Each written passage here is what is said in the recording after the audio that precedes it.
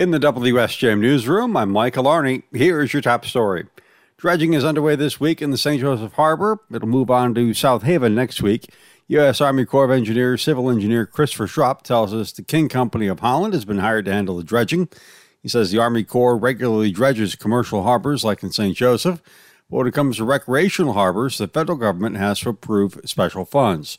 What if the recreational harbors weren't dredged? From a recreational standpoint, it would have the effect. Essentially, would close a lot of these shallow draft harbors that we only maintain to 12 or 14 feet. In a lot of cases, like the city of New Buffalo and some other harbors, they're forced to find ways to fund it on their own when they don't receive the federal funds for it. Schropp says the sand will be pulled from the harbor in South Haven next week to replenish South Beach. In St. Joseph, they're putting the sand near Park Street. The Army Corps has been replenishing beaches along Lake Michigan this year to make up for erosion caused by high water levels over the past 2 years. In both St. Joseph and South Haven, the dredging operation takes about 3 days. Berrien County Road Department is offering to pay for commercial driver's license training for prospective employees who wish to join their ranks. Engineering Supervisor Kevin Stack says it's getting hard to find people with CDL. The classes can cost up to $5,000, so the department is offering to pay for those at Lake Michigan College's CDL program, with the goal of retaining employees for at least 2 years.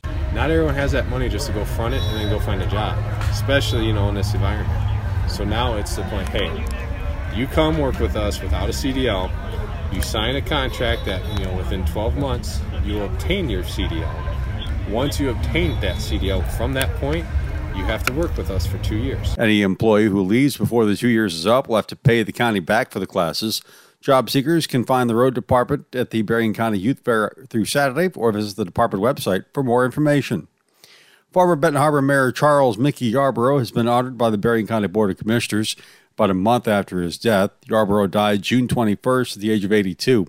At Thursday's meeting, Berrien County Board of Commissioners Chairman Mac Elliott read a resolution in Yarborough's honor. Now, therefore, be it hereby resolved that the Berrien County Board of Commissioners deems it appropriate to formally recognize and honor Charles L. Mickey Yarborough, who spent a good portion of his life serving the citizens of the Benton Harbor community, the county of Berrien, and our country. Yarborough's wife, Commissioner Mamie Yarborough, thanked the county board. Whatever he did it the best he could and for as long as he could. So thank you all for this beautiful resolution. Mickey Yarborough was a Benton Harbor City Commissioner from 1971 to 2003, an Army veteran, a juvenile probation officer as well from 1970 to 2001. There will be a memorial service for Yarborough Saturday at Charles L. Yarborough Park in Benton Harbor at 4 p.m.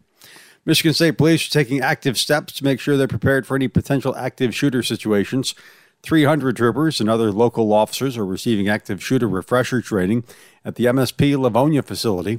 Over the next few weeks, Lieutenant Mike Shaw says those law enforcement officers will run through various active shooter scenarios to prepare for the upcoming school year. There's a lot of talk out there, are the police ready? Did they do the right thing? And, there's a lot of social media, everybody, wants to critique everything that absolutely happens. And, this is just a reassurance, for parents that we are prepared here in Michigan, both our local partners and our troopers. The Livonia facility is an old school purchased by MSP. Shaw says it's the perfect place for very realistic training for the officers. If you enjoy riding off-road vehicles, this is your weekend. It's free ORV weekend on Michigan's off-road routes and trails. We have almost 4,000 miles of state designated ORV routes and trails across the state. And that also, the free ORV weekend also includes the state's 6 scramble areas. And those scramble areas are areas that you can go and ride your ORV kind of in a free space. State Motorized Trail Specialist with the DNR, Jessica Rares, says the savings of not having to buy a trail permit or license is $36.25. In the WSJM Newsroom, I'm Mike Alarney.